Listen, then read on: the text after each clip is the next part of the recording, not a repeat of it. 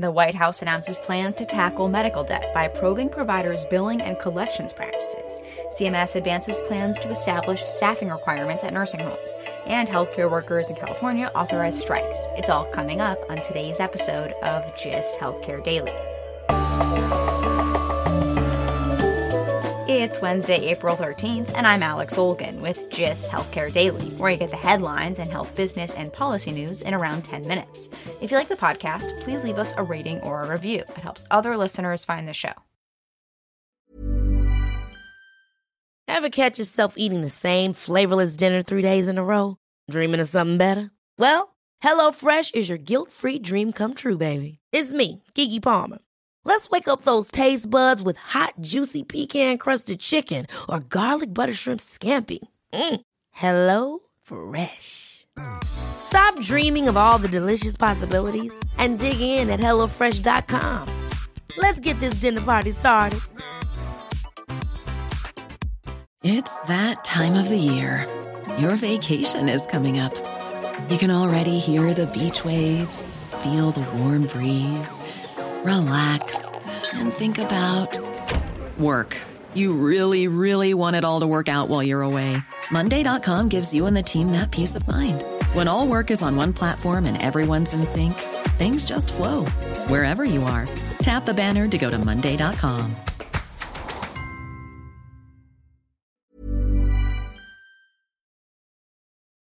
The White House is unveiling a new approach to tackling medical debt, trying to identify providers who are using aggressive billing or collections practices. The Department of Health and Human Services will seek information from 2,000 providers about collections practices, lawsuits, patient financial aid offerings, and practices of selling debt to third parties. HHS will start using this information in decisions about grants and share potential violations with enforcement agencies.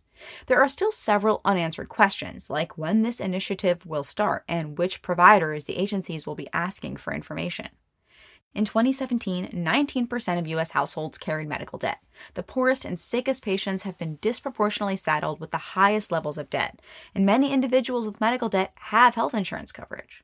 The Consumer Financial Protection Bureau will also investigate credit reporting companies to see whether they're violating consumers' rights and determine whether unpaid medical bills should be included at all in credit reports.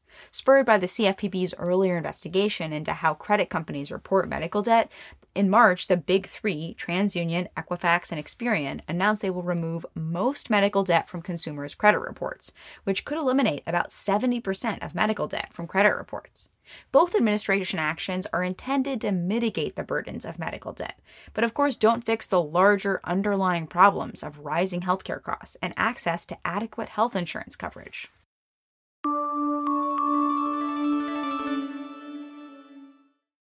The Centers for Medicare and Medicaid Services is moving forward with plans to address staffing levels and quality of care in nursing homes. The agency spends about $35 billion a year to care for 1.5 million Americans in nursing homes across the U.S.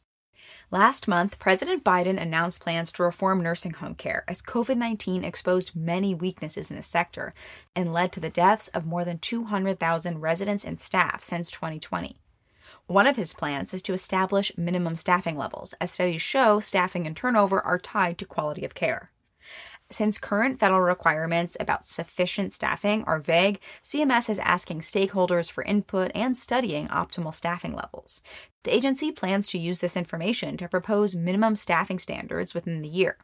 Given the link between staffing levels and quality, CMS is also considering tying reimbursement to staffing metrics like employee turnover rates.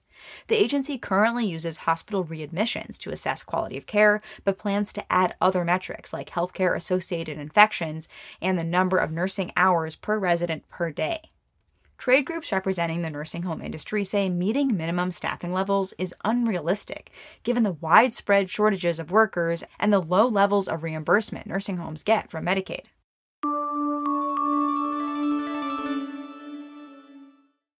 Healthcare workers at multiple health systems in California have voted to authorize strikes. In Los Angeles, about 2,000 workers, including nursing assistants, surgical techs, and environmental services staff at Cedars-Sinai Medical Center, authorized a walk-off in May. In Northern California, about 4,500 nurses at Stanford hospitals in Palo Alto are asking for wage increases and higher staffing levels. And employees at 15 Sutter Health facilities in Northern California, who have been in contract negotiations for almost a year, are planning to strike next week. Labor actions have been increasing across all industries. The National Labor Relations Board reports union election petitions are up 57% between October and March, as compared with the first half of fiscal year 2021. And there were 225 work stoppages in 2021, according to Cornell's School for Industrial and Labor Relations. Meanwhile, earlier this year, nurses in Worcester, Massachusetts, signed a new contract with Tennant's St. Vincent Hospital that includes an annual 2% pay increase after a record-breaking 301-day strike. Taking a look at healthcare stocks, shares of biotech company Myovant Sciences dropped 25% Tuesday after the FDA said the company's application to expand approval for a current drug to treat endometriosis had deficiencies. The overall healthcare sector was down almost 1%.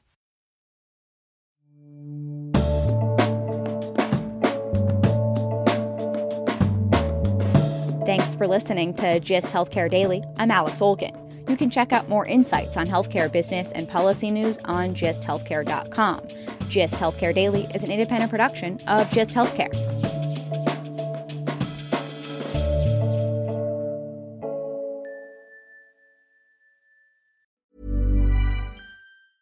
Ever catch yourself eating the same flavorless dinner 3 days in a row? Dreaming of something better? Well, HelloFresh is your guilt-free dream come true, baby. It's me, Keke Palmer. Let's wake up those taste buds with hot, juicy pecan-crusted chicken or garlic butter shrimp scampi.